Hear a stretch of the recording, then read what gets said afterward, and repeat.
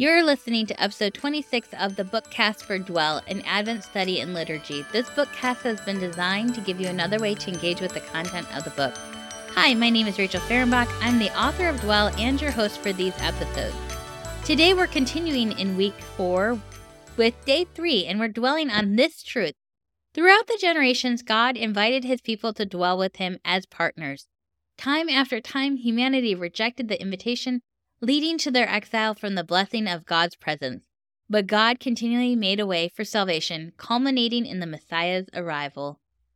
Today we're going to hear a short story told from the perspective of the image bearer, Joseph.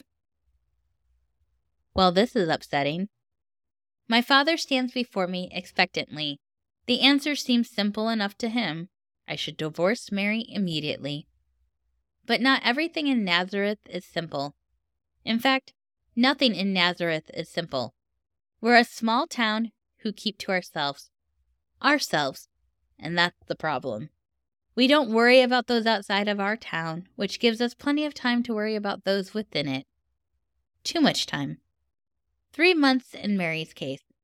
She has been gone for 3 months visiting her cousin Elizabeth in another town. 3 months is a long time to speculate. Joseph? I raise my eyes from staring at my father's weathered sandals to his weathered face. She has broken the ketubah, my father reminds me. I do not need to be reminded. I also do not need to be reminded of Mary's beauty, both inside and out. Do not need to be reminded of Mary's deep brown eyes that give a glimpse into her soul, also beautiful. Nor do I need to be reminded of how Mary is desired by many. Desired, pursued, sought after. But she was promised to me. Contract was drafted and signed. I presented her father with the mujer. Mary may be desired by many, but she is also bought with a price. I understand, I finally answer him. We stand in my home, the one I have crafted with pride for the last year since the ketubah was agreed upon. I finished this home just in time for the second part of our marriage, the wedding night, which is to take place next month. Then why do you hesitate? Let us go to the synagogue and present the bill of divorce. Father, will you let her disgrace you as she disgraced herself?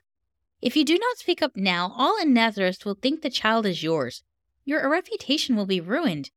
Go now and put her to shame so that none is brought upon your own head. Upsetting isn't a strong enough word. I chose Mary because of her beauty, her reputation, and her family. I love Mary because of her strength, her laughter, and her intelligence. Devastating is a much better word. Love has blossomed in my heart. Scandal threatens to pick the flower and crush it underfoot. Anger wells up inside me. Do not command me as you would a child. My father's eyes widen at my outburst. He holds up a hand. Do not speak with disrespect to me. I try to calm my anger. Forgive me, Father, but I motion towards the neighboring houses. How do you know that this news is not just a false rumor? One of the women may have started it. You know how malicious they can be. The words tumble out, one on top of the other. My father sighs. Joseph, go to her yourself and see, and may your love not blind you to the truth. With my father's words spurring me into action, I hastily exit my home, slowing only when I pass my neighbor. I force my steps into a normal gait, but it does nothing to keep the pitying glances at bay. At the sound of my sandals on the rocks, Mary's mother looks up from where she is tending her garden. Realization first fills her face, and then a hot shame replaces it, as she pushes herself back on her heels and then stands from the ground to greet me. Joseph. She drops her eyes and bows her head. The pleading in her voice confirms my fears. Where is she, Sarah? I asked, my stomach turning. She is inside. I will call for her if you insist, but... She finally looks up at me and unexpectedly grabs my arms. Please, Joseph, be gracious to her. I understand should you choose to put her away, but... Her voice becomes desperate and her grip tighter. Be merciful to her. Do not disgrace her any more than she has already disgraced herself. Mother, do not plead for me. Sarah drops her hands from my arms as we turn to the voice at the door of the house. I first see Mary's beautiful brown eyes and then her form. She is obviously with child. I look back to her face and Mary's gaze holds mine. Mary, I stop when my voice breaks. Joseph, it's not as it seems, she says calmly. No, not just calmly. There's a hint of excitement in her words. My skin prickles. Not as it seems? I want to vomit at the denial. She takes a step forward, then remembering our situation, stops herself. She is a rule follower. Mary knows the Torah as well as I do. We know the scriptures. We know the commands. She has always sought to follow the rules. I love her for it. But it's hard to argue with a protruding stomach. I open my mouth to speak, then close it. She moves a piece of hair back under her head covering. What I say is true. Please, I beg of you, let me explain. I finally find my voice. I need no explanation. I say, the sadness that tinges the edge of each word surprising me. May God judge you appropriately. You have broken his command, and you have broken our covenant. You answer to him as do I. I break my gaze with Mary decidedly and turn to Sarah. You can tell Nathan I will not act as my due. I require only that he brings Mary to meet me at my home tomorrow evening so we may end our agreement quietly with witnesses. After that, I will be released from Mary and she will be free to do as she pleases. Sarah nods her understanding, her gratitude clearly conveyed on her face. Joseph, please, you do not understand. Please let me explain. Mary tries to approach me, but Sarah steps to her side and leans close to her. Do not speak, child, she instructs her in a quiet voice. You have brought enough disgrace on yourself. My retreat from their presence is as hasty as it was from my father's, only slowing when Mary's voice calls after me, her voice cracking as the bricks I work with do when they have been hit one too many times. An intense desire to pull her into my arms and comfort her slams into my chest and threatens to steal the breath from my lungs. In an act of defiance, I inhale deeply and resume my quick pace. Silence fills the space as I walk away from Mary, and I am tempted to glance back to see if she's still there. But I don't. I know she is. I know she stands there in her quiet strength, shoulders rolled back and head held high. I find myself almost wishing she would yell after me, so I would have a reason to return to her. So very upsetting. Joseph. I flinch at the sound of my name.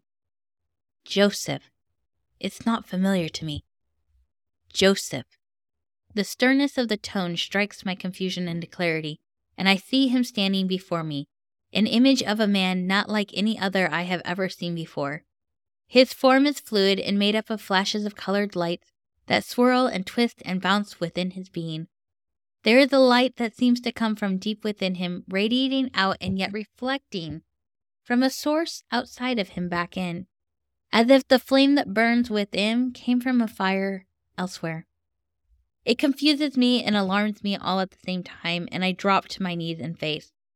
Joseph, son of David, comes the voice again, this time a little less stern, and my fear abates enough for me to comprehend that I stand in the presence of one of Yahweh's messengers. Do not be afraid to take Mary as your wife, for the child within her was conceived by the Holy Spirit. The Holy Spirit? My mind searches for something from earlier in the day, something important. Suddenly it finds it, the excitement hidden behind Mary's restraint. She knows. She was trying to tell me. And she will have a son, the messenger continues. A son. The baby inside her is a boy. It takes everything inside me to stay face down out of respect when all I want to do is jump up and run to Mary's side. The messenger is still speaking, so I will myself to focus on his words, not wanting to miss anything. A smile plays at the corner of his mouth as he instructs me, and you are to name him Jesus, for he will save his people from their sins. In a moment, both the messenger vanishes from my sight, and my mind engages, waking me up from my dream state. I sit up in my bed with a jerk. Very upsetting indeed. Upsetting in the best possible way. Thank you for joining me today as we dwelled on this truth. Throughout the generations, God invited his people to dwell with him as partners. Time after time, humanity rejected the invitation, leading to their exile from the blessing of God's presence. But God continually made a way for salvation, culminating in the Messiah's arrival. Join me tomorrow as we continue to dwell with God this Advent season.